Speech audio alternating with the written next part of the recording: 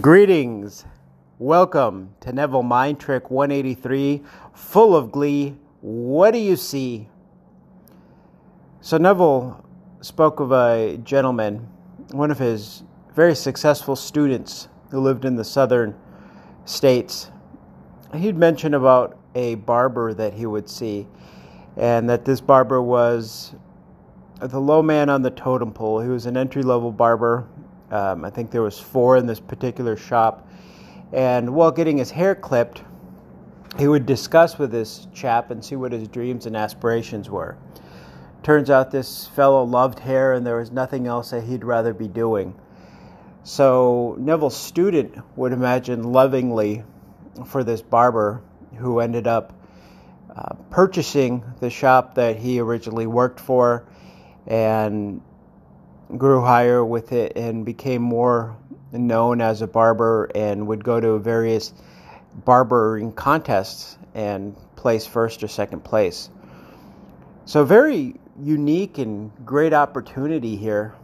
And Neville would talk about him getting his haircut too. I think he got a weekly haircut, and he would take whoever was available, first available, to get a haircut. And I don't think I'm not 100% certain if this had to do with imagining lovingly for other people, but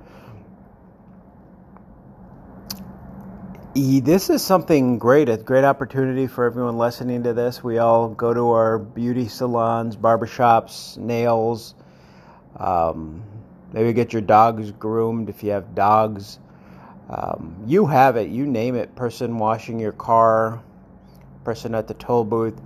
We come in contact with so many people on a daily basis.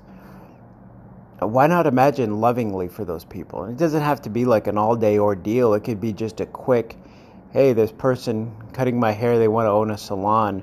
Just do a quick imaginal scene while getting shampooed, that they have this huge string of 3 or 4 salons in their preferred city, and that they give you VIP treatment because you're one of their most loyal